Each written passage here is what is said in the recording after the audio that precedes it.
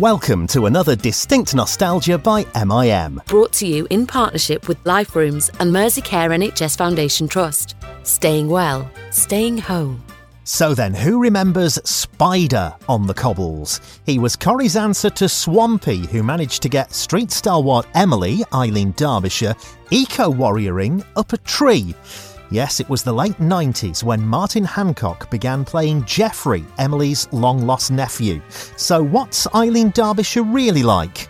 We're itching to know. So, lovely to talk to you, Martin. Of course, we're going back to the 1990s. That was your period in Corrie, wasn't it?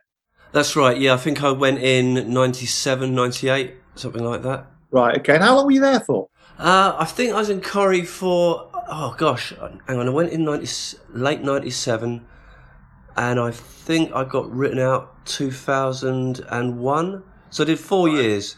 But then I went back a couple of times after that as well. Yeah, you were an occasional character every now and again. Yeah, I became an occasional character, yes. Fabulous. So take us back then in your, obviously we know the character, you became legendary in a way for your double act with your Auntie Emily. But how did you get the part? How did the role come about? Because it was a strange role in a way. When did you hear about it and what was the original premise?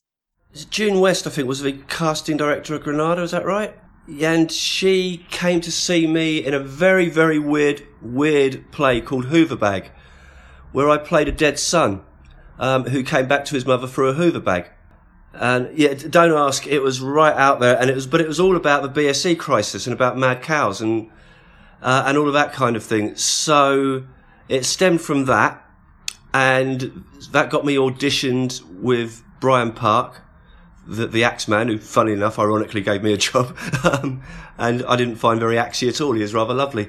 Yeah, but my agent said to me, she said, "How do you feel about playing an eco-warrior in Coronation Street?" And being a good Cockney lad and a bit of a trendy, I said, "Are you having a bleep bleep bleep laugh?" And she said, "No." And she said, "No. Do you want to go up for it?" So I went up for it, got the script, loved it. It was all the Teresa the Turkey stuff, and you could just see the writer's tongue firmly implanted in his cheek, but in a really playful, fun, just classic Coronation Street way of let's not take ourselves too seriously here. And I loved it, and I fell in love with it, and I think Brian saw that, and that's how I got the part. So you obviously looked like an eco-warrior then, did you think? Personally, I thought I looked very trendy back then in the 90s. I looked a bit more of a sort of techno-raver or a glam raver than an eco-warrior. I was a little bit dismayed with the costume when I first got it. I just thought, how many years am I going to have to wear this? Especially that they had that multicoloured jumper they always used to put me in, and it was a very, very, very, very thing of what an eco-warrior would wear. But it was so itchy, scratchety, hot. It was hot on a hot day, and it was freezing cold on a cold day. It served no good purpose as a jumper. So you got the role, and obviously, you're going to be starring in the most popular TV show in the country. I've spoken to quite a few people who've been in Coronation Street, and of course that is always daunting in itself. When were you told you were going to be actually working very closely with one of the iconic characters of Coronation Street? I mean, I always knew from the beginning that I would end up working with the icon that is Eileen Derbyshire, Emily Bishop, because of the scripts. Obviously, when I'm auditioning, a lot of it was to do with Emily, and it was incredibly frightening because you're thinking, "What's this person going to be like? What's this person going to be like?" And I walked in, and she couldn't have been a kinder, nicer, more lovely person, and was. For my entire time in Corrie, she was just so good to me. So, do you remember your first day on set at Corrie then? I don't know if I can remember my first day on Corrie. It's the 90s. If you were there, you don't remember a lot of it. My first day on set, I don't. What I do remember really, really well was my first ever scene in the Rovers was Spider doing a big speech to the pub about whatever it was Spider was doing a big speech about. And it was everyone everyone was in there. You know, and I had Kev Kennedy right up the front. I was addressing them all. I had Kev Kennedy up the front, making faces, trying to corpse me like he did pretty much constantly throughout my time there. You had Elmer Baldwin there. You had Mike Baldwin there. You had just all of them, and all staring at me. And I've got to kind of, and I just suddenly, I sort of came out of a rude word and said, I'm in Coronation Street. I'm actually in the Rovers.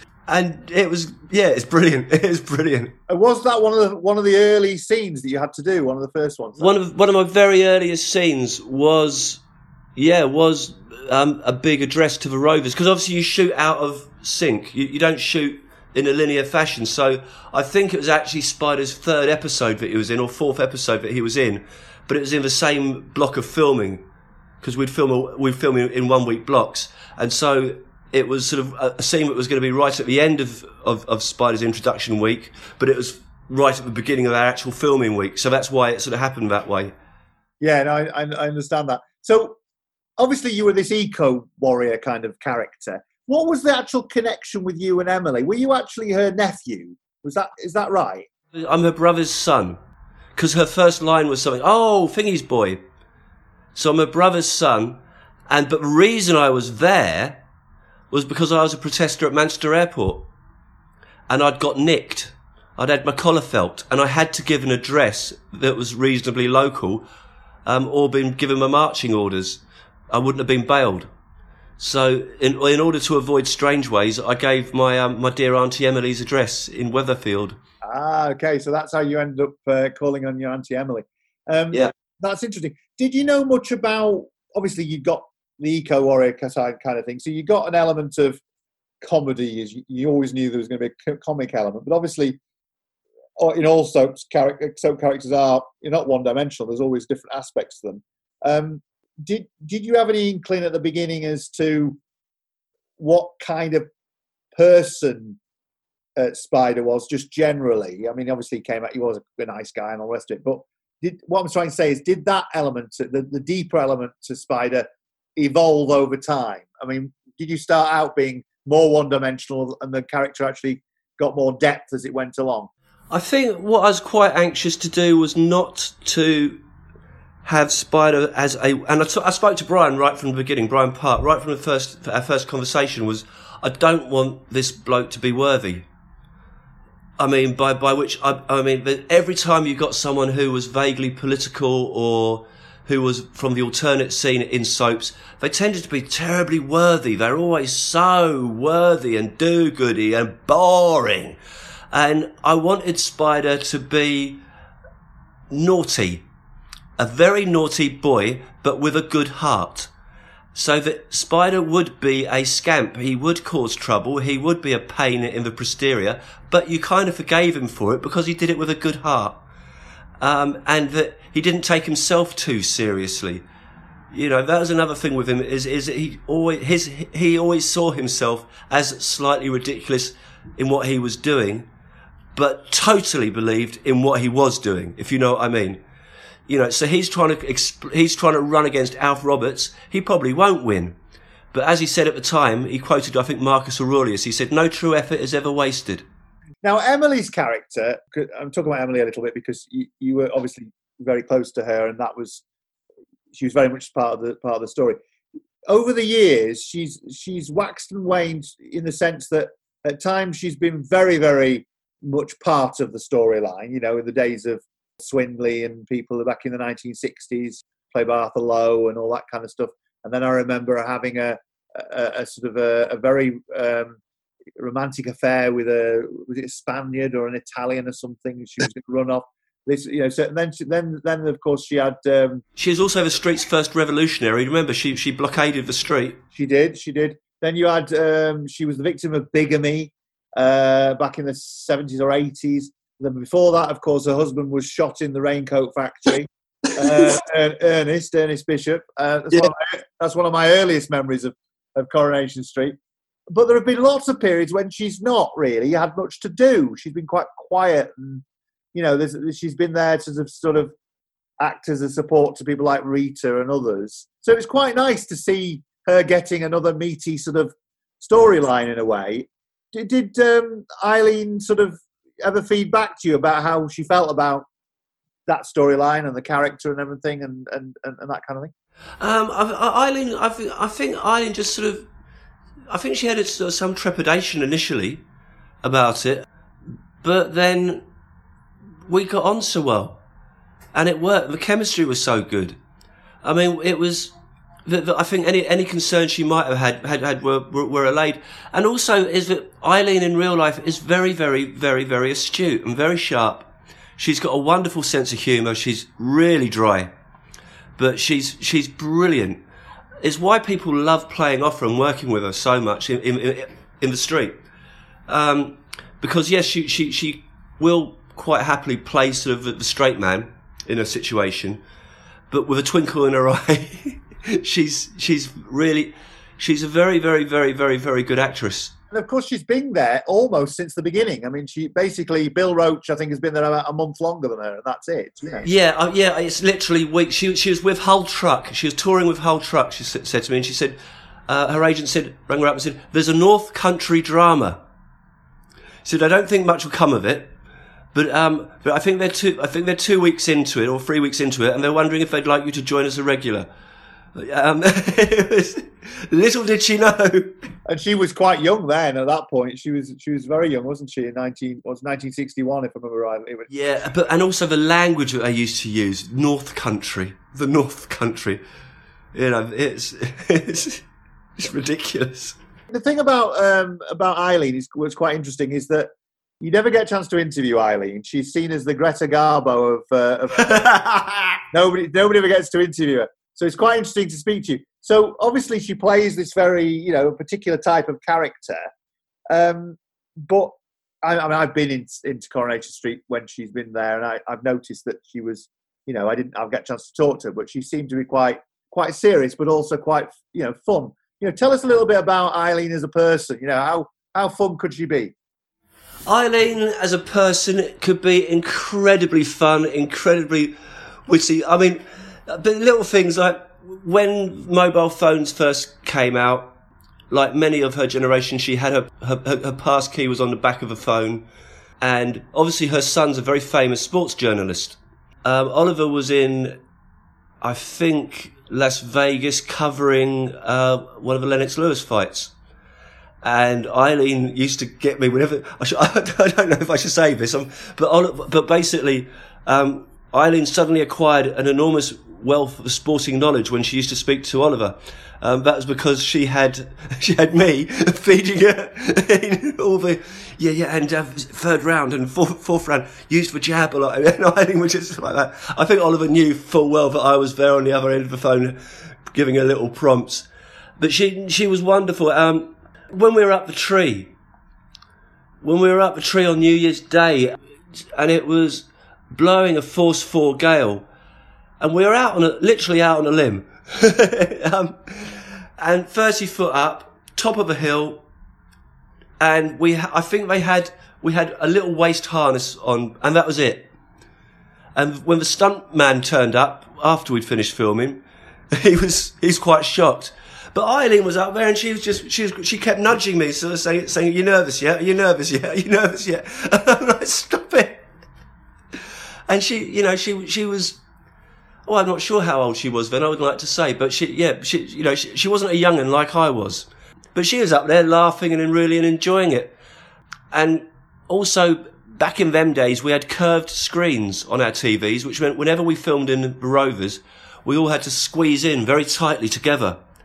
It's to do with the perspective and things like that, but we would be squeezed in there, and she was a great one for waiting until it was coming up to a bit where we were going to be speaking, and the finger would sort of start poking me in the ribs, and I'd start getting a little tickle, and just messing about and having fun. The other thing we used to do a lot as well, which we used to get in trouble with, and we couldn't help it, but we used to pull Friday afternoons. We always used to pull the Friday afternoon block. And so we were the last ones there. Everyone's in a state of exhaustion by this stage, all the crew and everyone. But we always used to have our cups of tea and cake scenes last thing on a Friday. So we'd be having our cups of tea and our cake, and we'd be yakking away, and because we both knew each other's characters so well by that stage, we'd just be bibbling and babbling and chit-chatting away and yakety-yickety-yakety, and she's sort of calling me Martin, and I'm calling her Eileen, and we're both whacking, and then all of a sudden you'd hear, cut! Like that, and everyone, and no one had noticed, but we've been calling each other by our real names for about 4 or 5 takes, and it'd be like, and back we'd track and do it again in character. Talking about names, what was his? Obviously, we knew him as Spider, but what was his actual first name? His real name was Jeffrey. That's right. Jeffrey Nugent. That's right. And why? Where does the name Spider come from? Spider was to do with the fact that, well, one, they wanted him to be a swampy type character. Right, of course, because Swampy was around at the time, wasn't he? Yeah, Swampy was doing the Newbury protests, but Spider was doing the Manchester Airport protest. But basically, the protesters all, at the time, there was some kind of legal loophole in the law where if you gave a pseudonym, a nom de guerre, you couldn't go to court. There was some reason for it anyway that they'd do that. They'd all give themselves these street names. Of course, you could be Spider-Man as well. I could be Spider-Man. In fact, I got in a lot of trouble with Brian Park one day. The Red Cross asked me to do an abseil down in the Piccadilly Tower in Manchester with Spider-Man to raise money for the Red Cross. And, of course, there's that big section of your contract where it says, do not do anything which may endanger life. But I thought it'd be okay. It's, it'll get a few column inches tucked away somewhere. And it was on the front page of the Manchester Evening News. And I had to go into work sort of that afternoon, and it's like Brian Park sees me at the other end of the car park, holds the newspaper up, and then walks towards me, rolling it up slowly as he goes, gets to me when it's a baton and just hits me over the head with it a few times, and says, do you remember the bit of your contract which says, don't put your life in danger? And I'm like, but it was for charity, man. Very, very good, very good. So, yeah, it sounds like you've got one of the greats to work with. I mean, that not many people go into soaps and things, and their characters start off often in a fairly slow way and all the rest of it. But you were thrown in the deep end a little bit. Obviously, you got somebody in Eileen who was helped you out and sort of got you through all that kind of thing. But was it still daunting at the beginning in a way? To obviously you mentioned the scene in the Rovers. But, you're there with all these actors, Barbara Knox and Bill Roach and Sue Nichols and obviously at the time... Hancock Bride. Absolutely, and Johnny Briggs and people like that. How did that feel? Because obviously, presumably, you'd grown up watching all these people like most of us. Yeah, I mean, it was very, very strange. It was sort of these you got all these iconic people, and you're looking at them and you're thinking... I've got to be careful not to swear, but you're thinking, blimey, these people are my colleagues. And I'm mucking about with Hancock Bride. It's like me and Hancock Bride are putting practical jokes. It's like we're and it's like we're pulling jokes on Sean Wilson. It's like Tracy Shaw's walked in on us. We basically, Anne had a fart machine, and it's a remote control fart machine, and we just played havoc on the set with it. And at one point we were pretending that we were in the toilet constipated, and we got pebbles, and we were dropping pebbles into a toilet with a fart machine while we had Sean Wilson's phone, because we knew that he was on set, so we kind of leaving him these weird voicemails, and Georgia was in there, Georgia Taylor was in there with us as well, Toya, and we were all in there just doing all this, and then Maxine walks into the toilet to actually use the toilet, and the three of us are there around the toilet bowl going, it's not what it looks like. Sounds as though you had some tremendous fun. And of course, in those days, this was around about the time when they were starting to do more and more episodes, wasn't it? It was quite busy, wasn't it, at that time? Oh, at the late 90s, the amount of episodes was ridiculous. I mean, it was just, we're doing 4 episodes a week, plus we were doing specials, plus we were doing the odd hour and a half episode, or 1 hour specials, and so we were doing pre-shoots, post-shoots, the actual shoots, and then the additional shoots, and then the bubble shoots, And of course, as I said, you don't film anything in a linear order, or and you're kind of like, where are we? Who are we? What are we doing? It was a very, very, very busy time on the street. Yeah, no, I can imagine. And obviously, you had entered. I mean, I think you're the same age as me. I'm 47. I think you're roughly the same age, aren't you? Around the same age as me? I'm actually, in truth, I'm actually older. Oh right, okay. Yeah. I'm 94. Oh, you're doing a Doris Speed, are you? Because Doris Speed. Yeah. Okay, well, but you're around that sort of. Yeah, I'm around your age. Yes. So at that point, you'd have been obviously a young guy in his 20s on a big program, a big TV program. Did it sort of? Obviously, you'd be suddenly recognised and all the rest of it. How did it change your life in that sense? Did you, were you still able to sort of enjoy yourselves? You're obviously from down south, but did you know Manchester? Did you know the area? I at the time, I used to work for Oliver Payton, who's now Great British Menu. And at the time, Oliver had just opened Machinair in Manchester. And so I used to share a house with one of his sisters, and I was best friends with another one of his sisters. And, basically the family I was very close with the family. And so I sort of had them there. And then I had some other friends in Manchester, and it was when Manchester was that period of Manchester just after the bomb, when Manchester was rebuilding, and it was really had such a strong identity anyway through the various bands and the amazing club scene there. But then it was also rebuilding itself as well commercially, and it was becoming a city that you lived in rather than you worked in. And it was very, very exciting. I mean, it was I think I was very, very privileged to be in Manchester at the time I was. I mean, that was, of course, when the gay village became a big thing as well, because Queer Folk around that time, 1999 as well. Well, yeah, the funny thing is I used to live opposite where they filmed Queer as Folk in the village, because it's just around the corner from Machinair.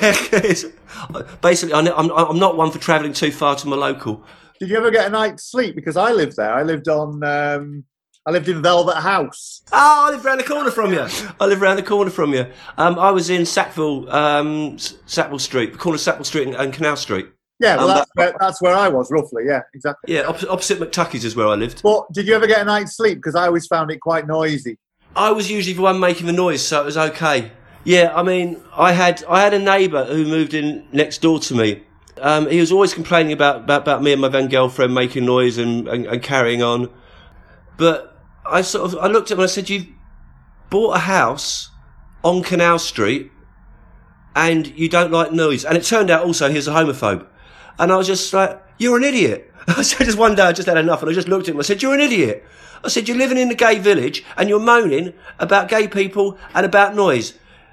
You want to go and live somewhere else, mate." But I didn't actually say you want to go and live somewhere else. It was a bit more Anglo-Saxon than that. It was a city, as you say, that you lived in. People were starting to live there, that there hadn't been, most people in the past had, just travelled in kind of thing. And the old days, I think Manchester could be a bit dodgy in terms of, there was lots of dark, horrible areas, but all these things have been turned into lovely apartments and all sorts of things. And it was a great place to be, you're right, at the time. And of course, you were coming into Coronation Street when it actually suddenly had an injection of quite a few young characters. It had a period where it hadn't had many. And then suddenly in the 90s, you'd got, Steve Arnold, Adam Rickett. You'd still got the, obviously Steve and Andy, Nick and Simon. Yeah, you'd also got the Battersbys as well. So there was a fair few young people suddenly in that programme. Did you find that you socialised quite a bit with them? Did the young people stick together, or? Yeah, to a degree we did. I mean, we weren't out with each other every night, but me and Adam Rickett used to knock about a lot. We had a phase where we knocked about, and Tracy, we used to go out a bit, and Angela, we used to go out. Yeah, we would knock around a lot. I mean, if we were out and we saw each other, especially so, because you are sort of living in your bubble. And so if we were out, there's a safety in numbers. We used to hang out, but we did used to all get on really well as well. There was a distinct lack of annoying people in Corrie. The cast were pretty much, by and large, brilliant. And I wasn't expecting the cast to be quite as nice as they are. Considering the amount of pressure everyone was on, they were a really, really good bunch. As well as amazing TV and film nostalgia, this podcast is also home to an epic radio quiz, where listeners just like you go head-to-head on their favourite TV shows and films and put their general knowledge to the test. There's a bonus point if you can sing the theme tune, but I know you're not going to, are you? Skippy, Skippy, Skippy the bush kangaroo is all I can remember that. Yeah, well, that earns you a point. Yeah, I'll go for that. The 5th season of the Distinct Nostalgia Mind of the Month quiz is almost here, and it needs you. Prisoner Cell Block.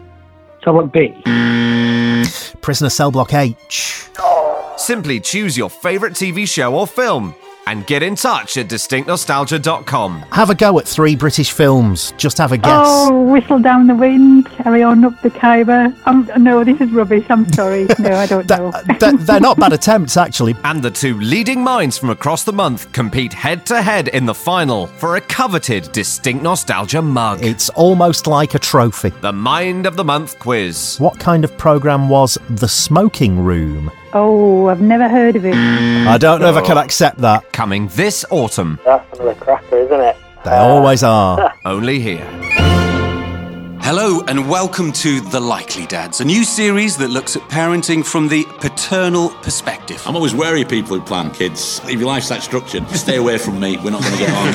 A brand new show from the team behind Distinct Nostalgia. I'm Tim Vincent, and each week I'll be joined by my fellow Likely Dads, Mick Ferry and Russell Kane, as well as a series of special guests to discuss different aspects of fatherhood. When a man has an urge to have a child, it's not spoken about much. Women sort of own this area. It was sort of hoping it was going to be like the old films I watch, where I'd just have a pipe and I'd be in a study. You just go, you can see your father now for 10 minutes. Hello, children, what have you been up to today? I'm not interested. All right, off to bed. An MIM production for BBC Radio 4. We hope you'll join us and subscribe to The Likely Dads on BBC Sounds.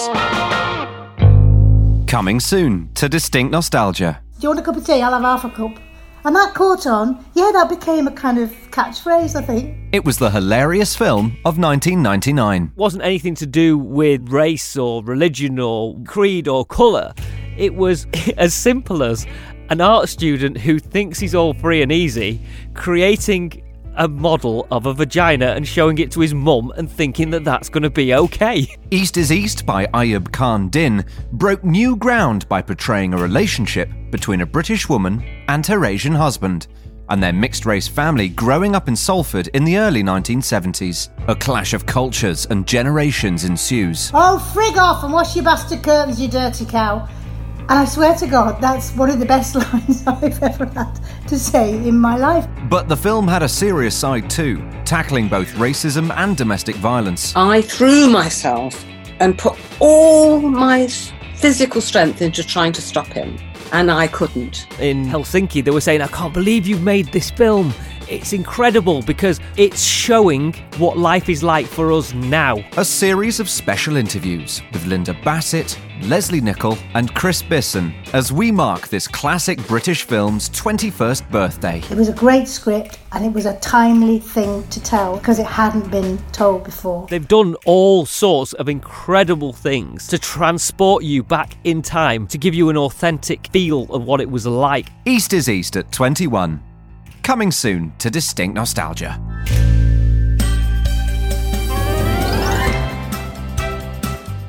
Who impressed you most? Because at the time you got, as well as having people like Eileen, who'd been there a long time, and Bill and Barbara, and of course you mentioned Hancock Bride and people like that. These were stalwarts of Coronation Street.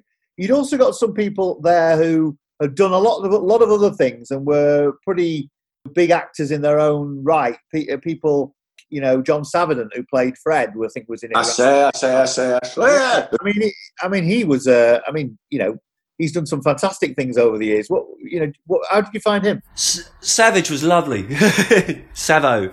John Savedon was lovely. He was. We bonded over a love of whiskey. You see, so because he loved the whiskey to John. He'd spent a lot of time down south as well, so he liked news of London. And we just used to sort of we used to get on really, really well. And he told me loads of all his tales of daring do when he was a beat copper, because he was a copper in Ancoats back in the bad old days. You know, he's told me about a time when John Stalker saved his life and all these great stories. And, you know, yeah, he's a real character, John Saverdon. And the double act he had, of course, with Steve Arnold was brilliant, wasn't it? Really good. Steve Arnold is... I mean, I'm still in touch with Steve. Me and Steve still hang out on Facebook and stuff. We'll still have little chit-chats together. But, I mean, Steve and John's chemistry was brilliant. And that was another thing, actually, about my time in Corrie. The chemistry between the older characters and the younger characters was brilliant. The interaction between the different age groups was so good. There was none of this, the young cast and the old cast. It was all of them together. You know, because your auntie is your auntie. You know, your surrogate father is your father. You know, these your father figures are your father figures. And so they all got on so well. And the chemistry there was brilliant. And it's brilliant writing. And the way that the directors on Corrie allowed that to develop, I think, was really a really positive thing that came out, because at the time there's this whole big thing about the youth and the old, and never the twain should meet. But on Corrie, everyone lives in the same street, like we all do in reality, you know, and we all have good relationships with people outside of our own age group. And Corrie really understood that and did it very, very well. Well, it's funny you should say that, actually. I can't say too much at the moment, but Distinct Nostalgia is involved in a project to try and bring younger and older actors together. And we've got quite a big name, actually, going to do the first one that we've arranged. I can't say, unfortunately, who it is at the moment. But, yeah, it's been a bit of a hobby horse for me for a little while now, working in the industry and doing drama and comedy and all the rest of it, that we've seemed to have got to the whole thing of trying to put people into little age silos all the time, and it doesn't help for social cohesion generally. And it's nice for older and younger actors to work together, but for the audience to see that relationship between older and younger people is crucial, isn't it? Really, it really is. I mean, you know, and it's such a buzz as well. My great regret is I never got to act with my dear friend, now departed Malcolm Tierney, who I loved dearly. But I used to spend hours in his company just bantering and, you know, just sitting in the French house in Soho, just bantering away and yakking and not really talking about anything particularly. Not anything, you know, but just enjoying the sound of each other's voices, which is a rare thing for actors. And it was lovely. But, you know, and then I've worked with, you know, like Ken Cranham was the reason I became an actor, and I got to work with him on Our Mutual Friend. And I told him, you know, you're the reason I became an actor, because I saw you in a TV play many moons ago, back in the 80s, where he was genius. And we worked really well together. And there is, I'm so glad you're going to do that, is to have, to break down this whole age bubble thing, because the age bubble thing does do a disservice to society, and it doesn't exist in society. We have older friends. My wife, has an amazing relationship with her 96-year-old ex-neighbour, who we still go to see every day, we still look in on, who she loves and adores. You know, she told me before we got married, you know, there is another man. You know, and good. No, it's true. It's very true. And I remember my grandparents I was very close to. My partner has a grandma, he's in his late 30s, and his grandma is in her early 90s. And they talk to each other 2 or 3 times a day. They're like best friends. Do you know what I mean? Yeah. It's and I in more recent years, sadly she has died now, I got to know, through work, a lady called Jean Darling, who was one of the little rascals that worked with Laurel and Hardy.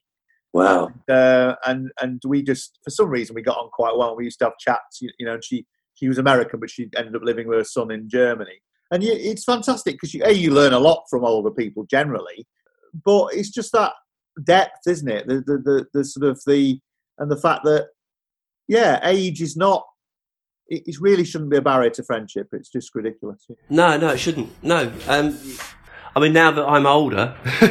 You won't, but you're not revealing your age. I'm 51. How did you get to be 47 then in all these... It was a joke, and it was a joke that somehow got put onto Wikipedia, and once it was on Wikipedia, it stuck. But it was a friend of mine who was doing an article for somewhere, and to wind up another friend of ours, we took a couple of years off my age so that I was younger than that person. Oh, okay, I get you. Yeah, so it was like, look at that, I've got younger than you. And then suddenly it's like, right, how do we change this back now? Well, you can't now, you said it. I was like, no, we have to change it. So this is my opportunity to change it back. If it's on Wikipedia, well, it must be true. Exactly. Now, going back to Corrie at the time, obviously you had this good relationship with Emily, and you mentioned the fact that you stood against Elf Roberts and whatever. Who else in the street sort of did Spider clash with? Bruce Jones. Ah, yes. Les Battersby with the immortal line, "It's not a didgeridoo, it's a didgeridoo." Me and Bruce had a lot of scenes together. Usually he had his hands around my throat, but when the cameras weren't rolling, we got on extremely well, luckily. He had his hands around your throat. Was that to do with his daughter? Yeah. Yeah. Get your filthy hippie hands off my daughter, but also to do with Teresa the Turkey, to do with Prawn Liberate. Basically, Spider was as far away from Les as Les was from Spider. They weren't the same coin. They really weren't. Different planets. Well, talking about Georgia and the relationship between Spider and Toyah, who else did Spider sort of hang out with on the streets, apart from his Auntie Emily? Do you know what? I'm trying to think. He kind of floated. He tended to float around with Emily. It was Emily was his kind of gag. Emily and Elma he hung around with a fair bit. And then the Battersbys, of course, Toyah followed him around everywhere. That was initially that was a storyline that Toyah followed him around everywhere before they became a couple. And then these occasionally various hippie sort of characters would come in from Spider's past, and they'd hang around for a while and they'd do all that sort of stuff. You just mentioned Amanda Barry there playing Elma, of course. Now, of course, she's an icon in her own way because she was Cleo in Carry On Cleo. She was in Carry On Cabby. I mean, what was it like to work with Amanda? Oh, I've got to be really careful what I say when I'm talking about Amanda Barry. She's a very naughty girl. I love and adore and worship Amanda Barry beyond words. She is very, very naughty girl and very, very fun to work with. Still looks amazeballs. I actually had to confess to her that she was responsible for my first conscious stirrings. Having met Amanda, she'd taken that in her stride, wouldn't she? Yeah. Yeah, absolutely. She's extremely proud of the fact. But I think my first conscious stirrings were thanks to Amanda, and I told her, obviously. She was wonderful to work with, and she was if you're trying to do a scene with her and her brand of humour on one side of you, and then Eileen's on the other, and the two of them have been doing this for a long, long time, and they've got you in the middle, and they know they've got you, and they know that they can corpse you whenever they want. They're just waiting for the right time. It's like, let's see how far we can wind the floor manager up and then drop you in it. They were brilliant, absolutely brilliant. I love Amanda, I really do. Amanda, if you're listening to this, I love you. Yes, she's fantastic. Well, we've interviewed her about Coronation Street, but we also interviewed her about being a children's TV presenter because she presented Hickory House with Alan Rothwell, who of course had played Ken Barlow's brother in the early Coronation Street. So Amanda, you're right. Amanda is fabulous, and she's also just done an interview for we launched a podcast called Bisexual Brunch, aimed at bisexual people, because there isn't anything out there. And of course, she was one of the first people we interviewed because she's so open about it and so candid and upfront. And for somebody of her age, that is absolutely brilliant and very refreshing. Talking about Spider and his affections of the heart. Was he? Yes, he got followed around by Toyah, George's character, but. Yeah. Was he really ever, at the beginning, that interested in sort of love and things like that and meeting people? Or, did it take Toyah, if I remember right, it took Toyah a while for it to emerge? Yeah, there was sort of something vaguely kind of asexual about Spider. For, deliberately so. So there's a sort of an unwitting sexuality. he wasn't really, he certainly didn't really understand the Toyah thing. Then he did, and he was desperately trying to avoid it. And then through the wonders of script landing on your desk, he wasn't. But yeah, the idea. I mean, he wasn't going to be a pin-up. Well, although he ended up being a pin-up for some. In fact, I think I ended up doing a nude centerfold for Cosmo as well. But that's a by the by.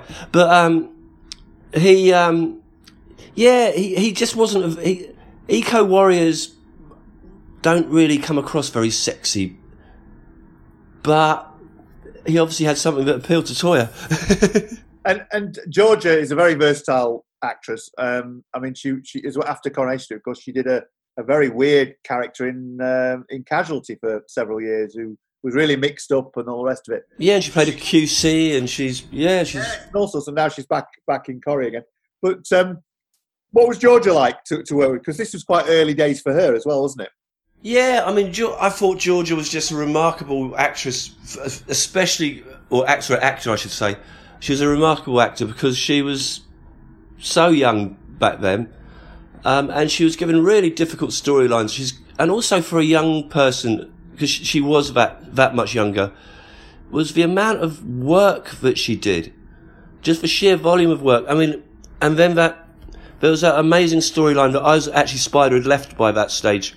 But that amazing storyline when she was assaulted, and that performance, I think it's still, to this day, that performance still upsets me and it still chills me. I can't speak highly enough about what a great actress she is. She's really very, very good. So absolutely, she's a fantastic actor, as you say. And also, there was a lot of pressure, wasn't there, on her and the other characters in the Battersbys, because they'd come in to sort of liven things up and be this sort of wayward sort of family.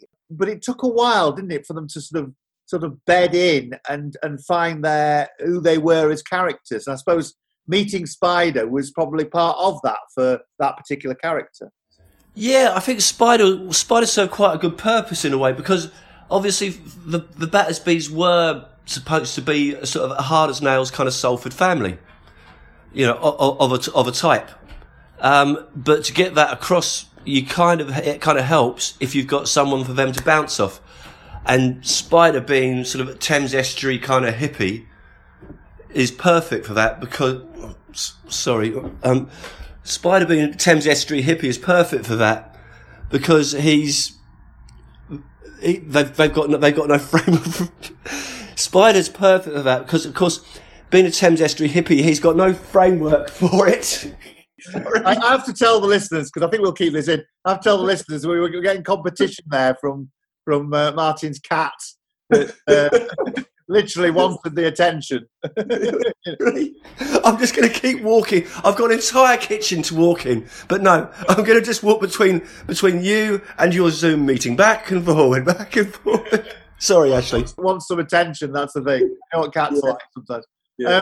You were saying, go on. Yeah, so I mean, what the good thing about Spider and the Battersbys was that Spider needed a very archetypal working class, underclass family to react to with his progressive policies, and a reactionary character, say like Les Battersby, who was old school and out on the cobble, let's have a fight.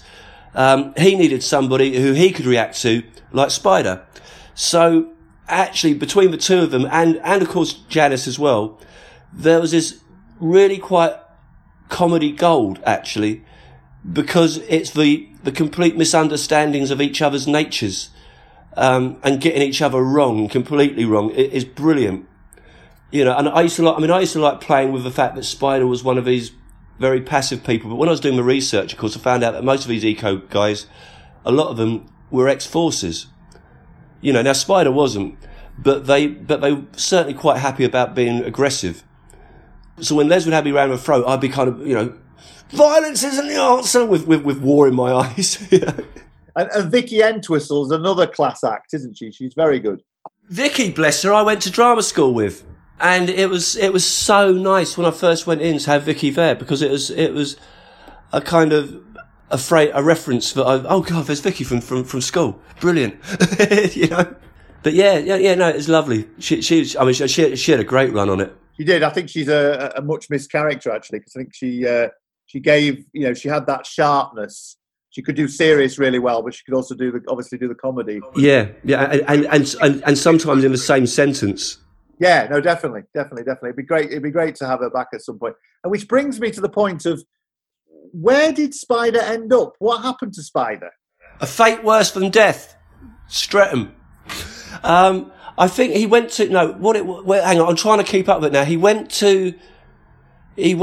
travelling, then he came back from travelling, then he had a juice bar in Streatham, then he came back again and he went to Peru, and Emily went to Peru to be with him. And so I'm assuming, as far as I am aware, he is currently resident of Peru.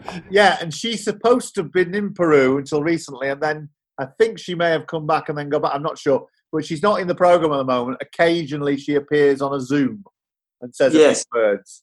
So I don't think we know, but I mean, it feels in a way like Eileen may have sort of gradually taken a much more of a back seat, as it were. Yeah. But it's not official, if you know what I mean. Do you still watch Corrie? I know this sounds really odd, but if I was missing someone, I'd tune in just to see, have a little look at their face. Occasionally I'll sort of just catch it. Generally speaking, the wife keeps me too busy to be watching soaps. I have jobs to do. Of course. Now, when you were there in the sort of 1990s, we mentioned earlier on about the whole thing of them getting more and more episodes of all the soaps. It was like starting to build up to. I mean, I don't nowadays. I think Coronation Street's doing 6 across the week or whatever, and I think Emmerdale's every day or something stupid. But obviously that was changing. But also, what was changing was the nature of them, in the sense that, in a way, they'd been very, everything for a long time had been about character and about dialogue and all those kind of things. And I think there was still some of that left when you were there. But then it's sort of gradually changed, hasn't it? And so where everything's about quick fire action, all these different major things happening, explosions. It does seem to me that, and I completely get the pressures that the producers are under, and the notion that you have to keep having a bigger bang, a bigger explosion, a more inventive death, a more current storyline, but you've got to also be careful that you don't throw the baby out of the bathwater. The great thing about soaps is that you've got a wonderful opportunity to develop characters over many, many years, and character interaction, and how these character interactions just gently work together. I mean, June Brown was very good at that. You got a real feeling that she had a history with people, and that history wasn't just cut and paste. It was a real thing. I do genuinely think producers are aware of that now, and I do think they are beginning to give a bit more time for character again. Because character is great. Character allows you to do awful things to people, and it matters more because you're more invested. And you have to care about the character. You do have to care about a character. If a character just comes in and gets slaughtered, I mean, sometimes it's like wearing a red jumper in Star Trek. People are brought in to either do something unspeakable and leave, or have something unspeakable done to them. And that's you don't get any sense that they're going to be there for any length of time. They're just there for an event to occur to. I think that's something that isn't such a good idea, but who am I to say? It's like people love these things, so fair enough. It's interesting, isn't it? I was talking to Joe Joyner from who played Tanya in EastEnders for a few years, and was part of an explosive couple, really. She played Tanya Branning up against Max Branning, played by Jake Wood, and they're basically the whole thing from the very beginning was that he was cheating constantly on her. And I did Nurses with Joe. Did you know? Okay, there you go. And it was a fantastic that they had such great chemistry, and you felt as though they were a real couple that you knew. And storylines were really, really good. And then suddenly, out of the blue, and she was saying the same thing. So me as a viewer, and her as an actor was thinking the same thing. Suddenly, out of the blue, they invented a storyline where she buried Max alive. Yeah. There was no build-up of she's going to have a nervous breakdown, or there's some kind of, she's got, this has got to be done by April, and by Easter. I said to her, I had to, because I really like your characters together, and actually it went very quickly and they went back to normal, because obviously they must have realised there was a mistake. I said, I just have to erase that from my mind. Otherwise, I cannot take the programme seriously. You know what I mean? And that happens quite a lot, doesn't it? But I think with the soaps, people stick with it because they know that any long-running programme is going to have its peaks and troughs, isn't it?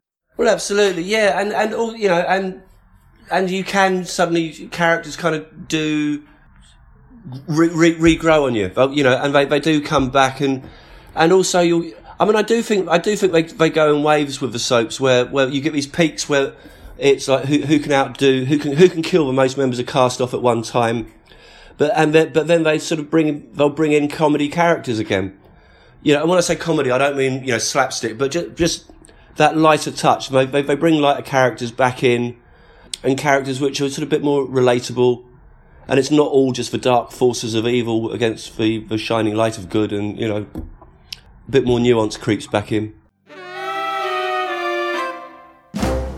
New to Distinct Nostalgia. Dale, how the hell did I end up here?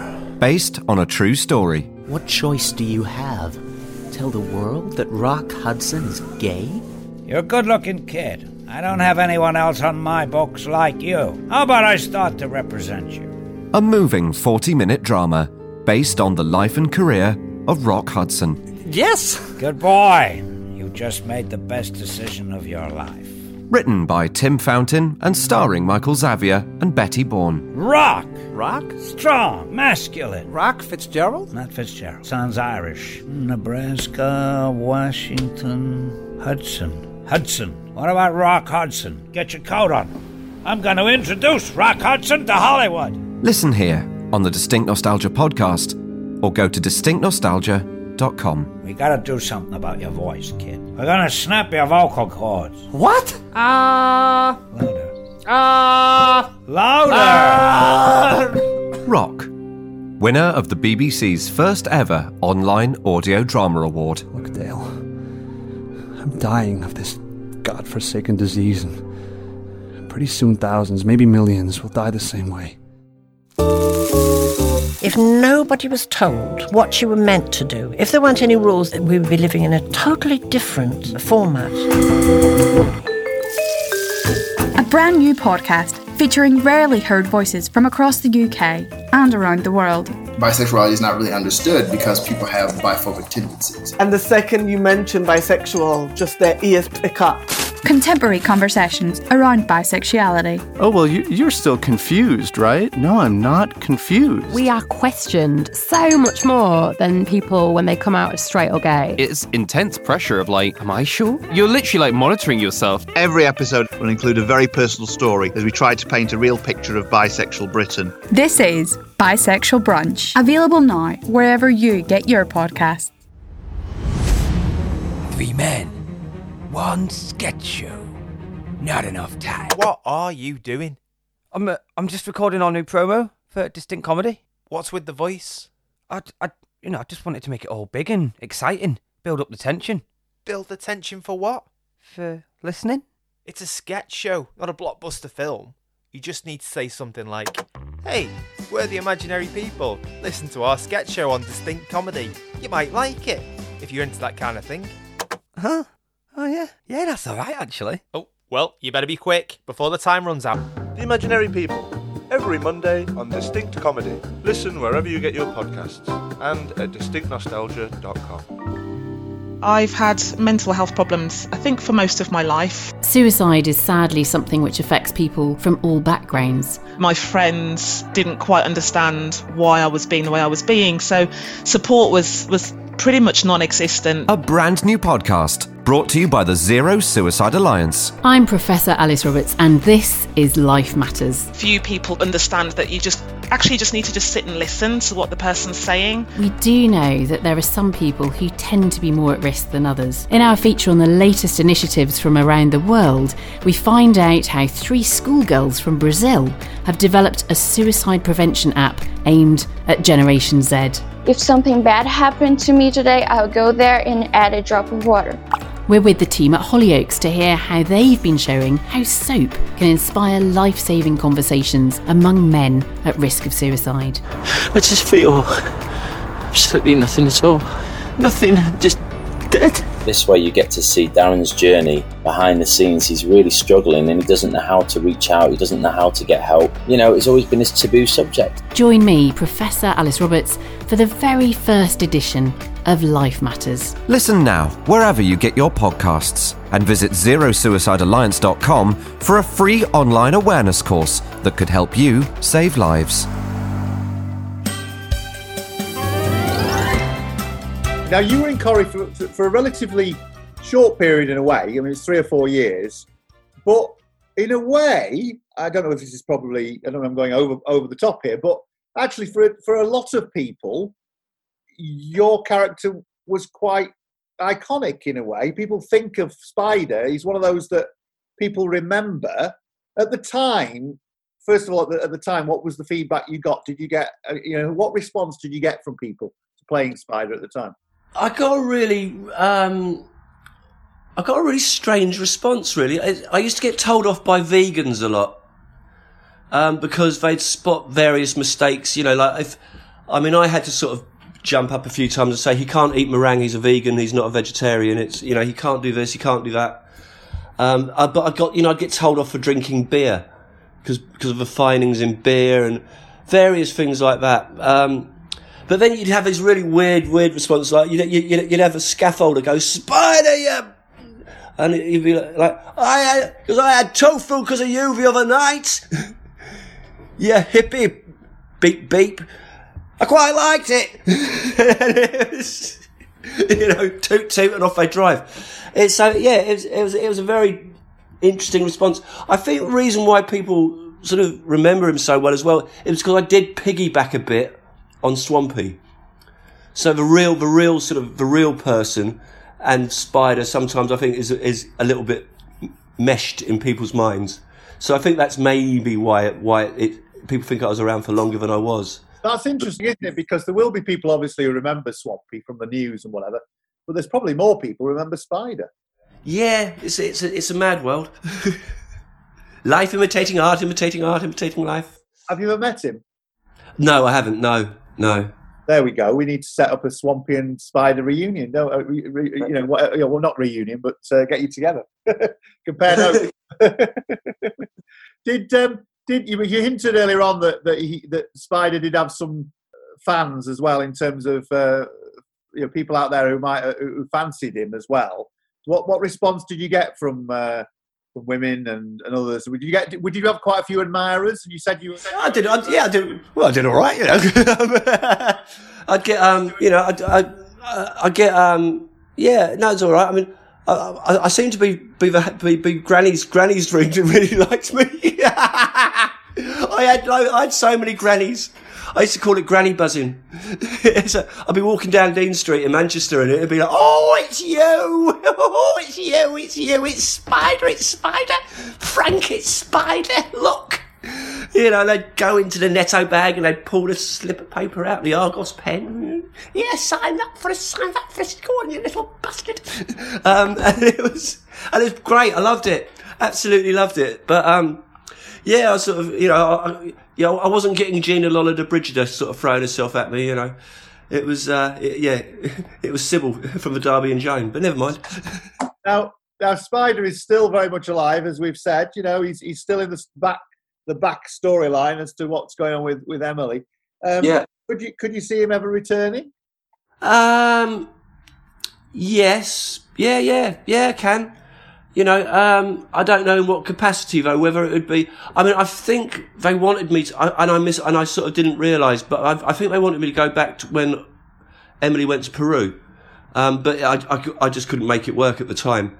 But they didn't tell me that as a reason, obviously, like they do.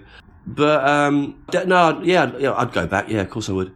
But I just don't know what it would be. And I would like to. I think I'd want to know what the storyline would be before I went back, and I'd want a guarantee of what the storyline would be, because as you say, soaps have changed a lot now, and they do like to do sort of strange, sensational things. And I wouldn't want to end up doing something that I didn't think was right for the character. They might just bring you back and kill you off. Well, yeah, there's always that. Spider arrives on street, gets run over by a lorry. It's the irony. When you look back, obviously getting Coronation Street must have been a fantastic major moment in your life, I'm sure. Yeah. But when you look back now, with it in perspective, how do you see that period and what it did for your life and your career?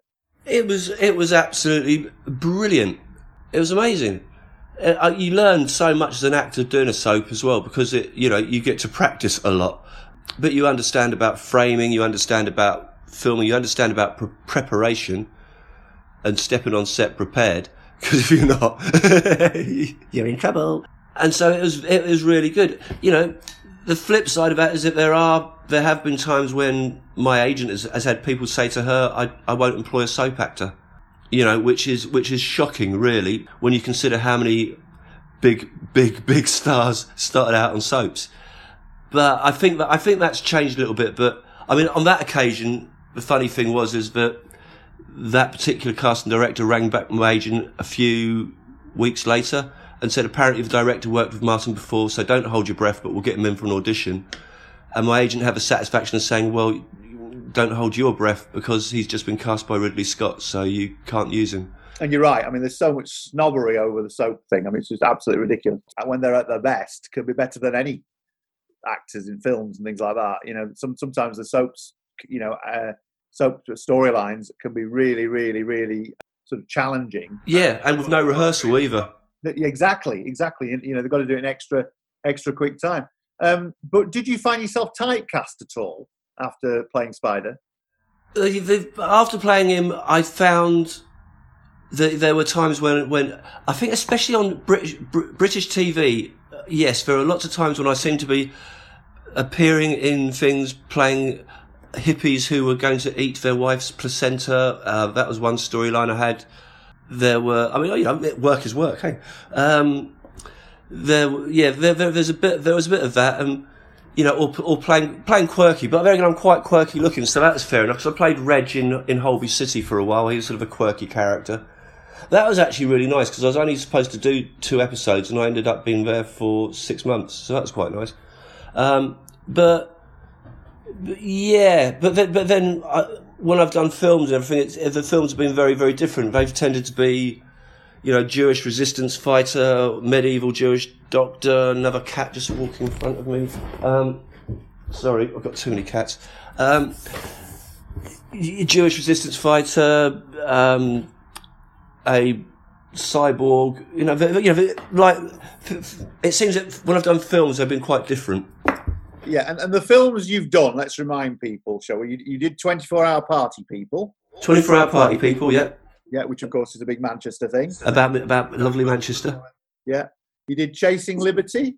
Yeah, that was about the president's daughter goes AWOL in Europe and finds love. What was your role in that one? That was, funny enough, a raver pickpocket who steals her wallet but becomes her friend, and they go off on adventures together, and it's all wonderful. And Kingdom of Heaven?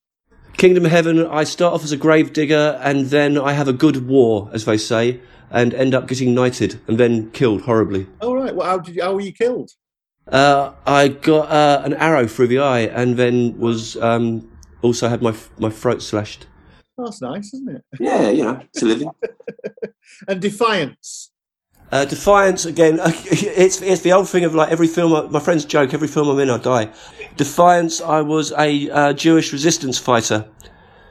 That was with Daniel Craig, and Liv Schreiber, Jamie Bell running around the woods of Belarus shooting guns. It was great. And how have you find working in films to working in TV? Because you starred in some quite good ones there, haven't you? I mean, how did you find that? I do like doing films. I'll be honest with you. I do like doing films. It depends how involved in the film you are. I mean, with Ridley on Kingdom of Heaven, he said to me, he had a moment where he just said, I want to keep the gravedigger in it. I want the gravedigger to go to Jerusalem, have a good war, and be a kind of third party. Sort of, he wanted a pagan, basically. He said, I'll probably cut it from the film, but I need it for me. Are you okay with that? And I'm like, yeah. So there's a whole sort of storyline that runs through it that didn't quite make it into the final film, but that's what it was. It is what it is. But my point of that whole long-winded ramble was I was in it for a long time, and it's kind of fun because you've got the circus comes to town. I mean, it's literally caravans pull up, and you're billeted at a local hotel, and you 1 minute you're in the Spanish Pyrenees, and then the next minute you're in the middle of the Sahara Desert. And it's amazing, Or alternatively, you're freezing cold at Woolwich Arsenal on a January morning, shivering away. But it's fascinating. It's interesting, and you know that everyone's sort of come together in a very intense relationship, but then it's all going to dissipate again, as well. Whereas with TV series, obviously, it's an ongoing thing, and there's more time to develop friendships and relationships, I guess. Of course. Now, one thing I didn't realise you were in, and we've done 3 interviews on Distinct Nostalgia with Daniel Nardini, Jack Davenport, and Hughes. You were also in that iconic 1990s series, This Life. I was in This Life. I wasn't one of the major characters in it. I played Rent a Scumbag in it. I think Daniela had to save me from a court case. And I wasn't very bright, and I wasn't very clever, and I was probably going to be back inside pretty soon afterwards. But I can say that I was in This Life. And was that the second series, the first series? I think it was the first series. Did you know at that point that it was a big thing, or was this? No. Because it became an overnight. Well, not an overnight success. It was a quiet success on BBC Two, wasn't it, for a while? Yeah, well, there's a big buzz about it because obviously so many actors of my age were going to be in it. So there was a bit amongst my generation of actors. It was a big thing. Everyone knew about it, and it was everyone was like, "Oh God," the chatter about it, and then it's like, "Oh, have you been in it? Have you been in it? Have you been in it? Have you been in it?" Because they used up a lot of us. We all cycled through it. But yeah, no, I can say that I was in This Life. Fabulous, iconic series that. People of a certain generation always hold up, don't we? It's sort of It was it's sort of the British Friends, wasn't it? They sort of pitched it as initially. Yeah. But apart from the fact they had all these weird camera movements and we're just going to put a strange camera angle in just for the hell of it. Whee! Well, it's great to talk to you, Martin. And you're still working. You're still doing stuff. For the Coronation Street fans out there who want to know what you're up to, what you've been doing, where they can find things that you've been up to. Obviously, the pandemic's kind of kiboshed things. But I think the last thing I did was it was called The Last Faust with Stephen Burkoff. And that's a reimagining of Faust, who sells his soul to the devil for knowledge and power, and basically also becomes disassociated. Does he exist? Does he not exist? Lots. It's very deep, but it's with an artist. It was directed by an artist called Philip Hum, so it's also relating to a lot of his artwork as well. So, very strange piece. On a more sort of traditional thing, I did Car Road to Revenge, which is kind of like a B-movie classic, where playing a cyborg called Talon, who runs around basically blowing people up and shooting stuff, which is nice. I think that's sort of most recent stuff that I've done. But to a lot of people, of course, you must realise this. I'll always be, hello, Auntie M, it's me, Spider. And do people still come up to you in the street and say, hello, Spider? Yeah, I'll still get called Spider. I think amongst a certain generation, I probably always will. I've got the kind of boat race that people kind of don't forget once they associate it with it, especially if you put it with a good nickname. No, absolutely. Martin, it's been lovely to talk to you. Thank you very much indeed. And you, Ashley. Cheers, mate. Thank you.